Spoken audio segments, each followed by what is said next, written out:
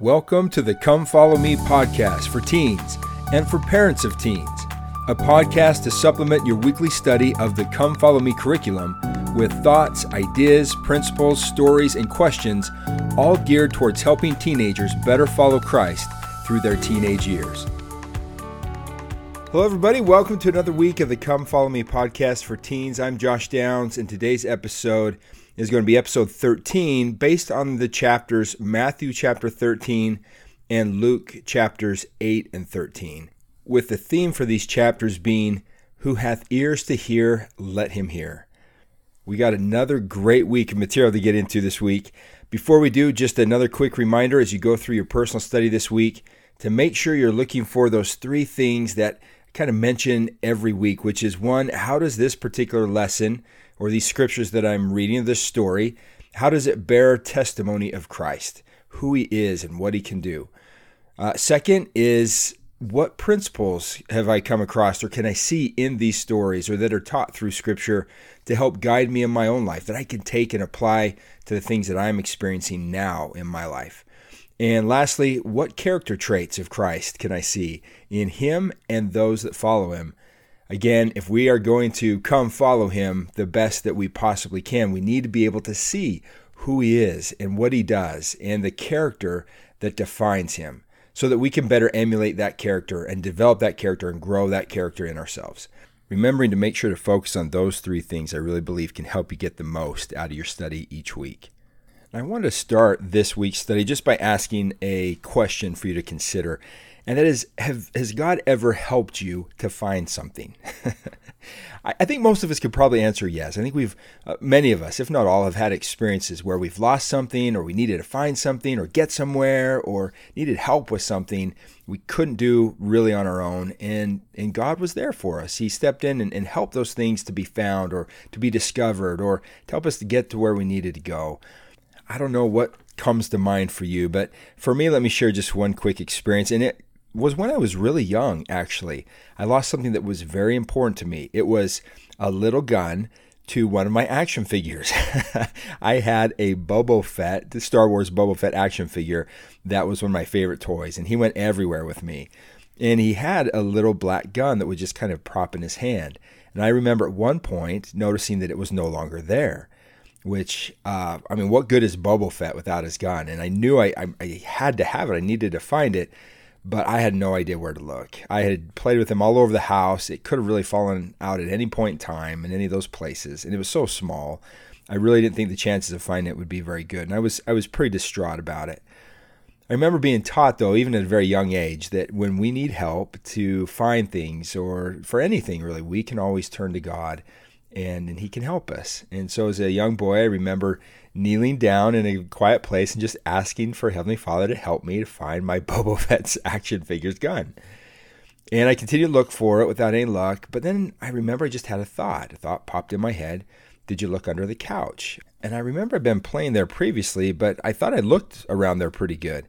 However, I decided to go back up and look again, and I just felt like I needed to look under the couch. So I lifted up kind of the edge of the couch, and sure enough, right there where I was looking was my little action figure's gun. I was so grateful and appreciative of the help that I was given to find something like that, even when I was just a young boy. And I know it seems silly and it was small, but for me, that's always been one of those touch points I've been able to go back to, even later throughout my life as an adult, and be like, yes, God hears and answers prayers, and he can help us to see and to find what we can't see.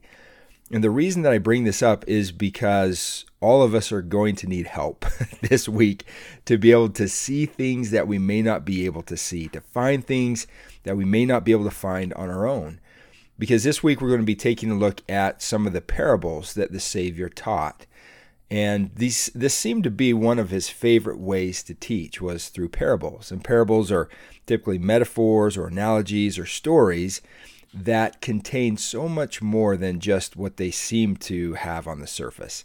And in order for us to really understand what is being taught in these principles, we need the Spirit's help to be able to do that. We need God's help to be able to understand them, which is one of the reasons why the Savior, typically after these parables, would say things like, "He that hath ears to hear, let him hear." And so prior to your study each week, but especially this week, I would encourage you to take a little bit of time to ask Heavenly Father to help you to find and to see what you need to see for your life personally as it relates to these parables. Now, I wanted to start by first just getting some of the context around the chapters this week, straight from our curriculum, which reads, some of the Savior's most memorable teachings were in the form of simple stories called parables. These are more than just interesting anecdotes about ordinary objects or events. They contain profound truths about the kingdom of God for those who are spiritually prepared. One of the first parables recorded in the New Testament, the parable of the sower, invites us to examine our readiness to receive God's word. For whosoever receiveth, Jesus declared, to him shall be given, and he shall have more abundance. So as we prepare to study the Savior's parables or any of his teachings, a good place to start is to examine our hearts and determine whether we are giving the word of God good ground in which to grow, blossom, flourish, and produce fruit that will bless us and our families in abundance. So with that, let's first begin by turning to Matthew chapter 13, and we're going to take a look at the very first parable that he mentions in there, which is, again, the parable of the sower. And we'll start in verse 1 and just kind of read through the parable itself. As we go through this, the thing that I would invite you to mark are the 4 types of ground that the Savior refers to here. And so starting in verse 1, Matthew records, the same day Jesus went out of the house and sat by the seaside, and great multitudes were gathered together unto him, so that he went into a ship and sat, and the whole multitude stood on the shore. And he spake many things unto them in parables, saying, behold, a sower went forth to sow. Now, the first time I heard this parable, I have to admit, in my mind, as a young person, I pictured a person with a needle and thread sewing. That's not what's being talked here. And I just want to make sure to clarify that. When the Savior talks about a sower, he's talking about a person that is planting seed, much like a farmer. And to sow seed means to plant seed. So I just want to clarify that in case any of you were like me when I was young and like, what are we talking about here? It was very confusing to me at the beginning. But in verse 4, he says, and when he sowed or planted some seeds, fell by the wayside, and the fowls came and devoured them up. Some fell among stony places, where they had not much earth, and forthwith they sprung up, because they had no deepness of earth. And when the sun was up, they were scorched, and because they had no root, they withered away. And some fell among thorns, and the thorns sprung up and choked them. But other fell into good ground, and brought forth fruit, some 100-fold, some 60-fold, and some 30-fold. And now the 4 types of ground that you should have marked there would have been something about the wayside, the stony places, the type of ground where there were thorns, and then the good ground. And the thing I would invite you to consider is, how do each of these types of ground relate to the human heart? Now, because this parable is so important for all of us to be able to better understand how to receive God's word, the Savior took the time to clarify exactly what he meant by this parable. So if you'll go a few verses over to verse 18, here's his interpretation or explanation of it. He says in verse 18, hear ye therefore the parable of the sower. Now, the thing that I would invite you to mark here is his explanation of it. What does each type of ground mean as it relates to a person's heart and their ability to receive the word? Verse 19, he says, when one heareth the word of the kingdom and understandeth it not, then cometh the wicked one and catcheth away that which was sown in his heart. This is he which received seed by the wayside. Verse 20, but he that received the seed into stony places, the same is he that heareth the word, and anon with joy receiveth it. Yet he hath not root in himself, but dureth for a while. For when tribulation or persecution ariseth because of the word, by and by he is offended. And he also that received seed among the thorns is he that heareth the word, and the care of the world and the deceitfulness of riches choke the word, and he becometh unfruitful. But he that receives seed unto the good ground is he that heareth the word, and understandeth it, which also beareth fruit, bringing forth some 100-fold, some 60, some 30. Now, at this point, I invite you to pause for just a moment and have a brief discussion, maybe journal a little bit, about some of the ways in which the Savior is teaching that a human heart may not receive God's word. What are some of the things that can keep a person in a person's heart from being open to receiving his word? and allowing it to grow and develop and take root and eventually bring forth fruit in them. And maybe discuss a little bit how might things like distraction or pride or the cares of the world or challenges and trials and even persecution keep us from receiving His Word. And really one of the big takeaways that I hope that you'll have after reading and studying and even discussing this particular parable is to begin to look at the human heart as soil for receiving seed in God's Word. And the difference between having a hard heart and a soft heart. And what are the kinds of things we can do to always keep our hearts soft and pliable and open to being able to receive God's Word? As a great cross-referencing verse, let me give you one that you can write next to these verses, which is Alma chapter 62, verse 41, where Alma records after all of the wars that had happened in the war chapters, that many of the Nephites' hearts had become hardened, but also many of them had become softened. And I think the thing that this particular verse teaches and points out is that people can experience the very same things. They all experienced the war chapters, but some hearts were hardened because of it while others were softened. And it's worth discussing, what do you think the difference is? What causes one heart to become hardened while another one becomes softened? And if you want a personal example of this, look at the story of Nephi and his family, right? They all experienced the same thing. They were all required to leave their home to travel in the wilderness. They experienced the same kind of suffering and problems and challenges. Yet look at the difference between Nephi's heart and Laman and Lemuel's. Nephi's heart was always soft and pliable and open to receiving God's word and counsel and correction, where Laman and Lemuel's was always a lot harder, and they struggled with being able to receive God's word, His counsel, and direction and correction as well. And if you want some additional study that's really, really good that goes along with this perfectly, you can look at Alma chapter 32, where Alma compares faith to a seed. And one of the key concepts that's taught throughout that particular chapter that relates so well to this is that if we will take the word of God and plant it into our hearts, make room for it, and then cultivate it and nurture it and take care of it and protect it and allow it to grow, allow it to take root, to help it through some of the hard and difficult things, that at some point it will grow up into a tree and bring forth fruit to us. And it kind of teaches the idea that if we will nurture our faith, that one day our faith, when we need it most, will nurture us. And that's one of the reasons why this parable is so important and so imperative, is that there will be challenges, there will be trials, persecutions, hard things in life.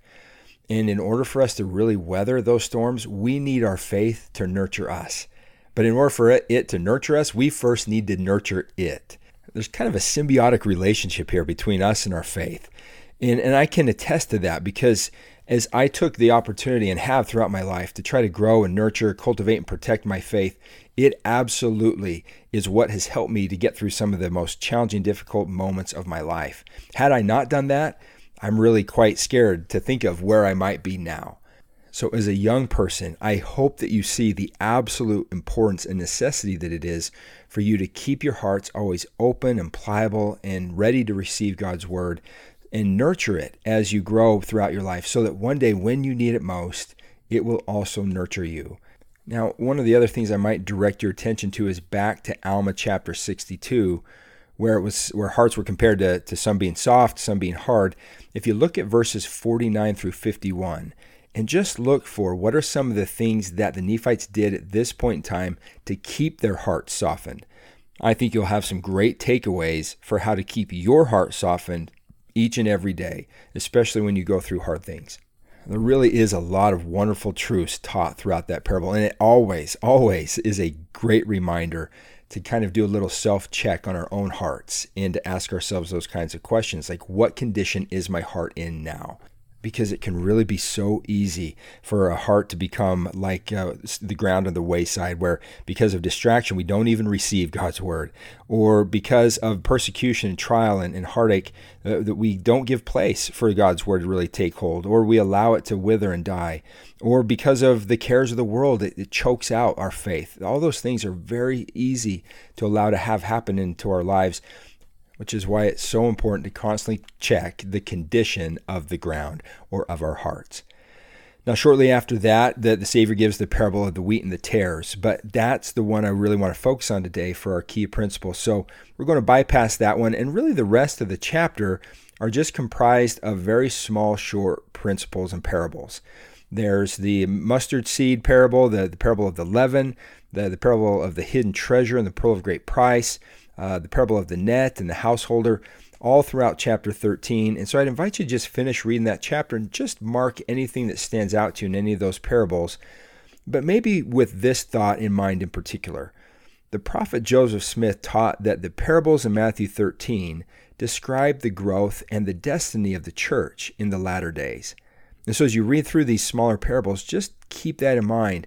What does the parable of the mustard seed teach about the way in which the church will start and then grow? What does the parable of the hidden treasure and the pearl of great price teach about the value that is found in the church and in the gospel by and large? Or the net as it relates to missionary work and what we're currently doing to bring people into the gospel. So many great things that are interwoven in there that I know that you'll be able to find, especially under the direction of the Spirit. But one of the things I wanted to end with is in Luke chapter 13. Luke chapter 8 is basically a retelling of those parables and those principles, so we won't take the time, obviously, to go over each one.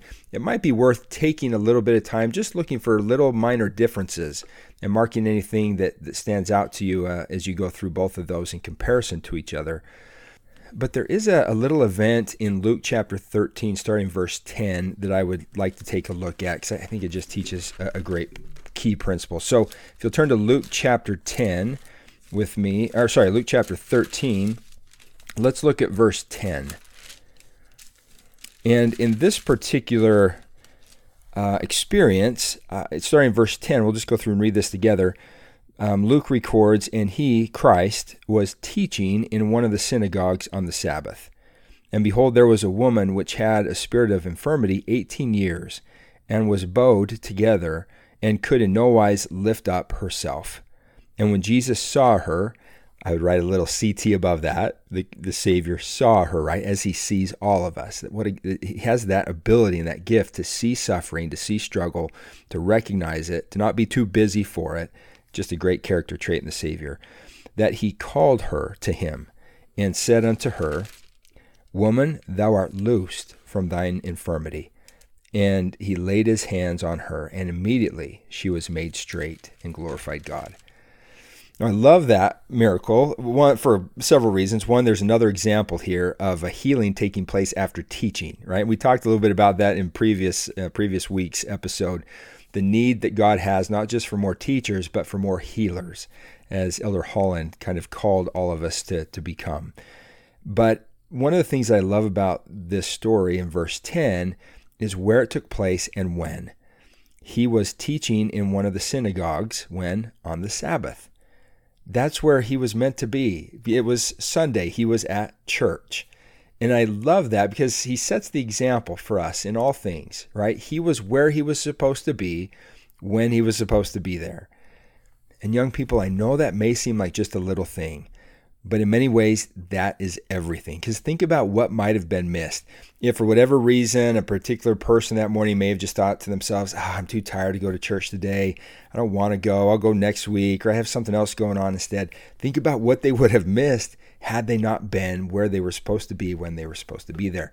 There's great safety that can come to all of us, let alone great experiences and even miracles at times that can come to us by just simply following that practice of being where we're supposed to be when we're supposed to be there, even if we don't always want to be there, right? One of my favorite quotes that goes along with that is from Elder Hales, Robert D. Hales, when he said, speaking of being there, each of us was there in the council in heaven to choose the great plan of happiness we now enjoy.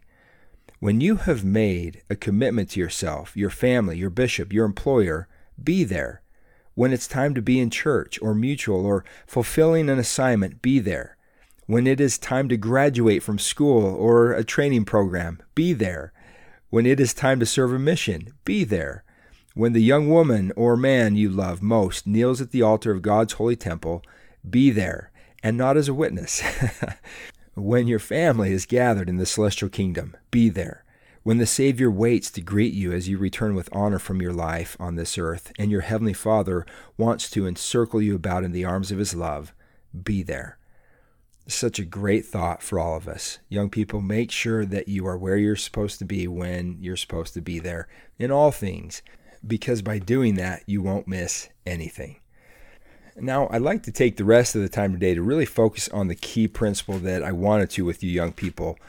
And that's back in Matthew chapter 13. It's the parable of the wheat and the tares. So if you'll take a moment and just turn back there with me, we're going to look at verse 24 is where the Savior begins to tell this parable. Verse 24 reads, back in Matthew chapter 13, "Another parable put he forth unto them, saying, The kingdom of heaven is likened unto a man which sowed good seed in his field." Again, planting good seed, right?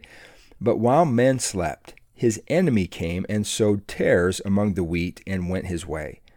But when the blade was sprung up and brought forth fruit, then appeared the tares also. So the servants of the householder came and said unto him, Sir, didst thou not sow good seed in thy field? From whence then hath it tares? And he said unto them, An enemy hath done this. The servant said unto him, Wilt thou then that we go and gather them up? But he said, Nay, lest while ye gather up the tares, ye root up also the wheat with them. And then he says this, Let both, and I encourage you to mark this verse, let both grow together until the harvest. And in the time of harvest, I will say to the reapers, Gather ye together the first the tares, and bind them in bundles to burn them, but gather the wheat into my barn. Now, to understand this parable, young people, you need to understand what a tare is. Okay, a tare is basically, according to the Bible dictionary, a poisonous weed. It's not wheat, right? Which, however, when it comes into an ear or begins to be fully ripe, until that point, it's similar in appearance to wheat. So it's basically a poisonous weed that looks very much like wheat, at least while it's young. Once it gets a little bit older, it's easier to tell the difference between wheat and a tare. But while it's young and just growing, it's very hard to tell the difference between the two because they look so similar. Now, I want you to think about the application of this principle in your life and really in all of our lives. Because the truth is, in life, there are things, there are places, there are people that can be either very wheat-like, very good for us, or very tare-like, that can be very damaging and dangerous to us, physically, mentally, spiritually, all those kinds of things. And at times, it might be very difficult, especially for us that are in the middle of things, to be able to tell the difference between the two. Now, I know you think, it should be easy to tell the difference between what's right and wrong, what's good and evil, what's best for me and what is not good for me. But the scriptures make it very clear that in the last days, especially while young, it can be very hard to tell the difference. It's been foretold forever that in the last days, good would be seen as how? As evil. And evil would be seen as good. And tell me that we don't definitely see that taking place today. So again, it's not always easy to tell the difference, especially for you that are young, without the life experience that many of us as adults have. Now, in addition to that, I want you to think then about where the danger lies for you. Does the danger lie for you in seeing something or someone as wheat when they are in fact wheat? No, that's a good thing, right? We want you to see that. Okay, so is the danger in seeing someone or something as a tare when they are in fact a tare? No, again, that's clear vision, that's clarity. We want you to see that as well. The danger for you comes in mistaking something or someone that is a tare for wheat, and something or someone that is wheat-like but is really a tare. Is that making sense to you? Now I want you to think about that for a moment. Maybe consider this question. What might be something bad for someone that they might see as good? Or what is something that is good for someone that they might see as bad? See, that's the danger. Now, I can't tell you how many times as a teacher I had students come to me and say things like, my friend just can't see that what they're doing is wrong, or my friend just can't see that who they're with is changing them and not for the better. That my friend can't see that the choices that they're making are causing problems for them and others. This happens all the time.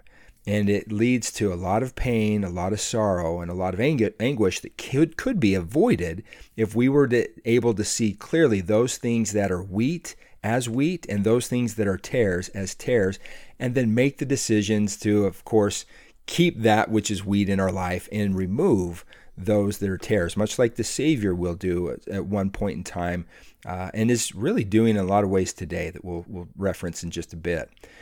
But one of the best examples that I want to give you from the scriptures of this to kind of help you to see how easy it can be is the story of wicked King Noah and Abinadi. Now, if you're familiar with this story, back in the Book of Mormon, back in the book of Mosiah, that King Noah was very wicked, and he was supported by the priests and also by the people in that wickedness. And so the Lord sends Abinadi to try to warn them of impending destruction that would be coming if they didn't repent. Here was somebody that wanted what was best for them, cared about them, and was sent by God as a messenger of hope to help them to change and avoid some real painful things in their life. Well, now what did the people do with Abinadi? While he was teaching and preaching and trying to help them, they bound him and they took him captive and turned him into King Noah, who then interrogated him further. Right? So much so, as you know, the story ends, they basically burned Abinadi and chose to support King Noah. Well, as the story continues, the Lamanites came upon them. All of a sudden, there was this incredible fear, and all the people were fleeing for their lives. And remember what King Noah told the men to do at that point, as the Lamanites were chasing and pursuing them and eventually started to overtake them.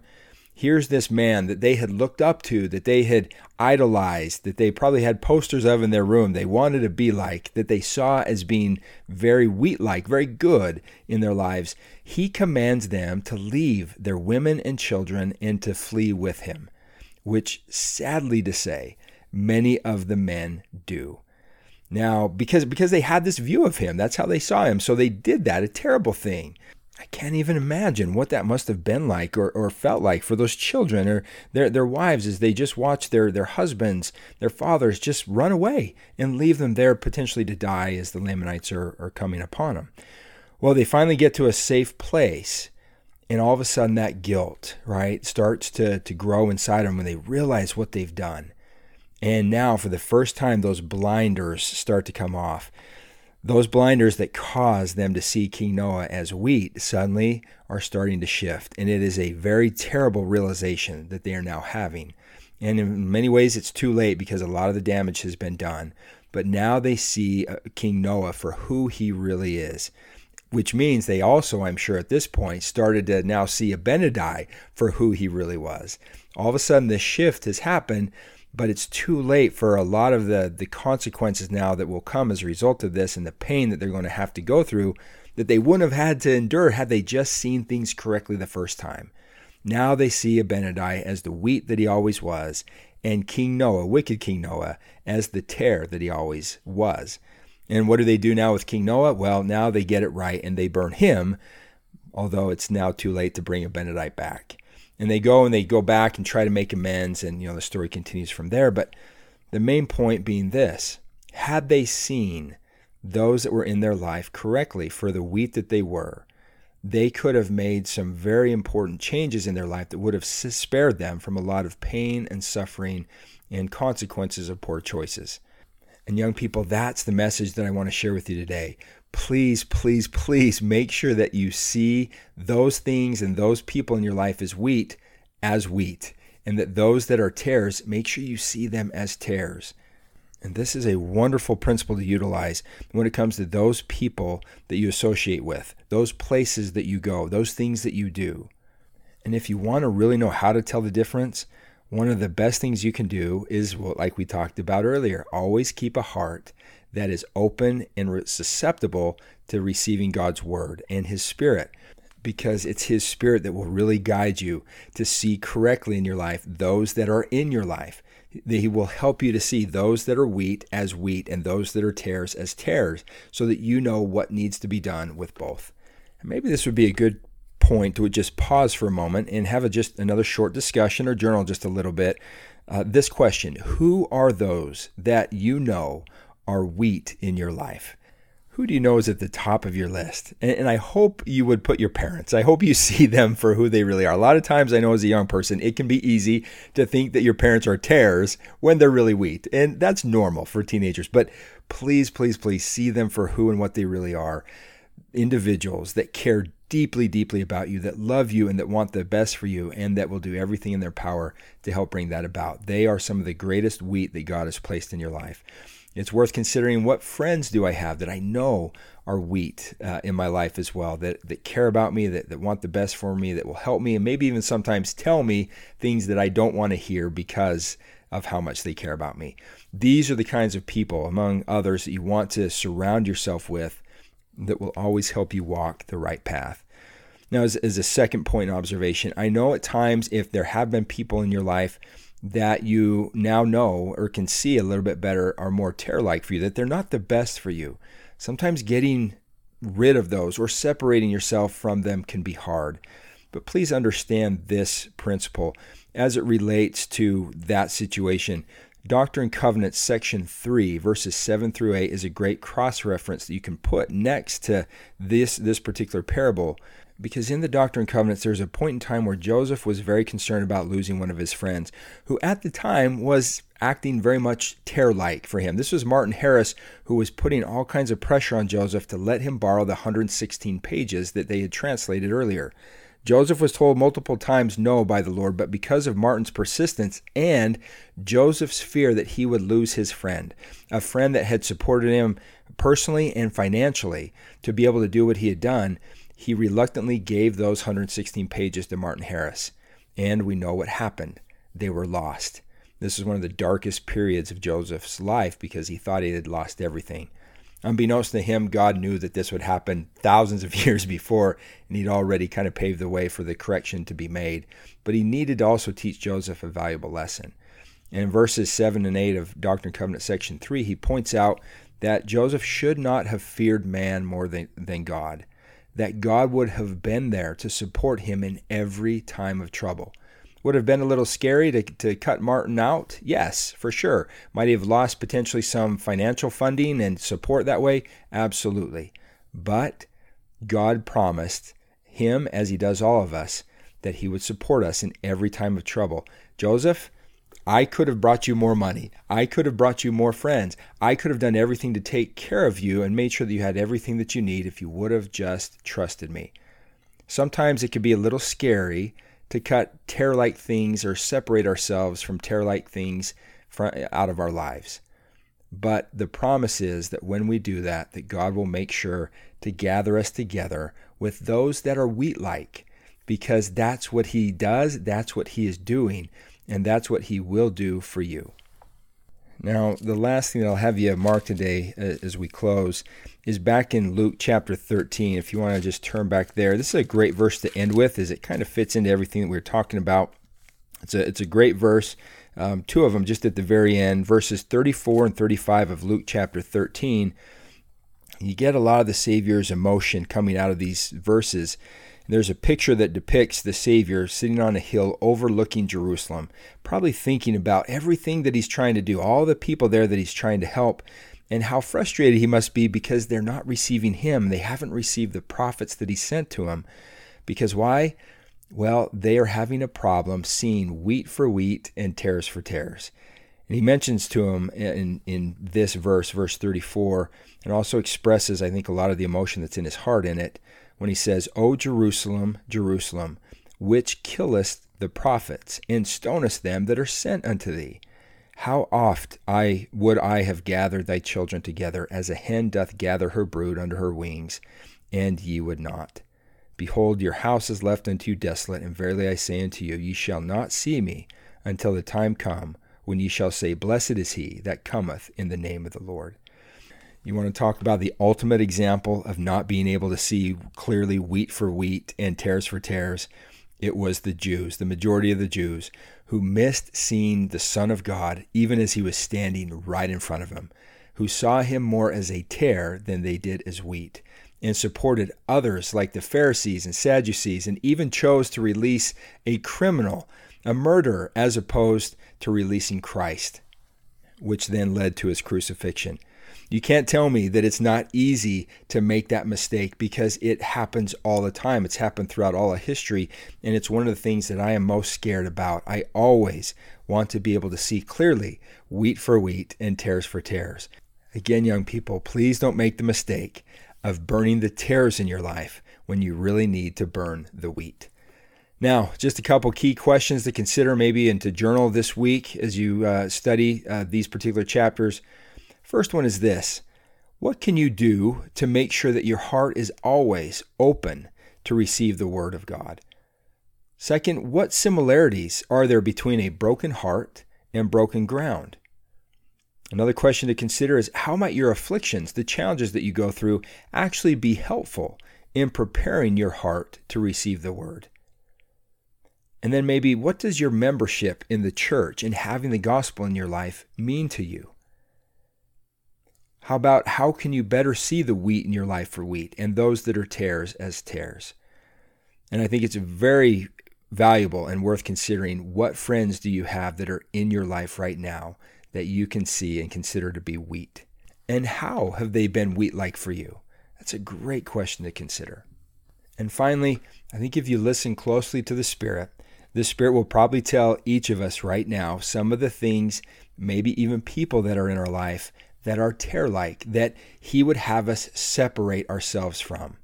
And so my final question would be, what is in your life right now that God would have you separate yourself from? Who is in your life right now that He might have you separate yourself from so that you can be better yourself?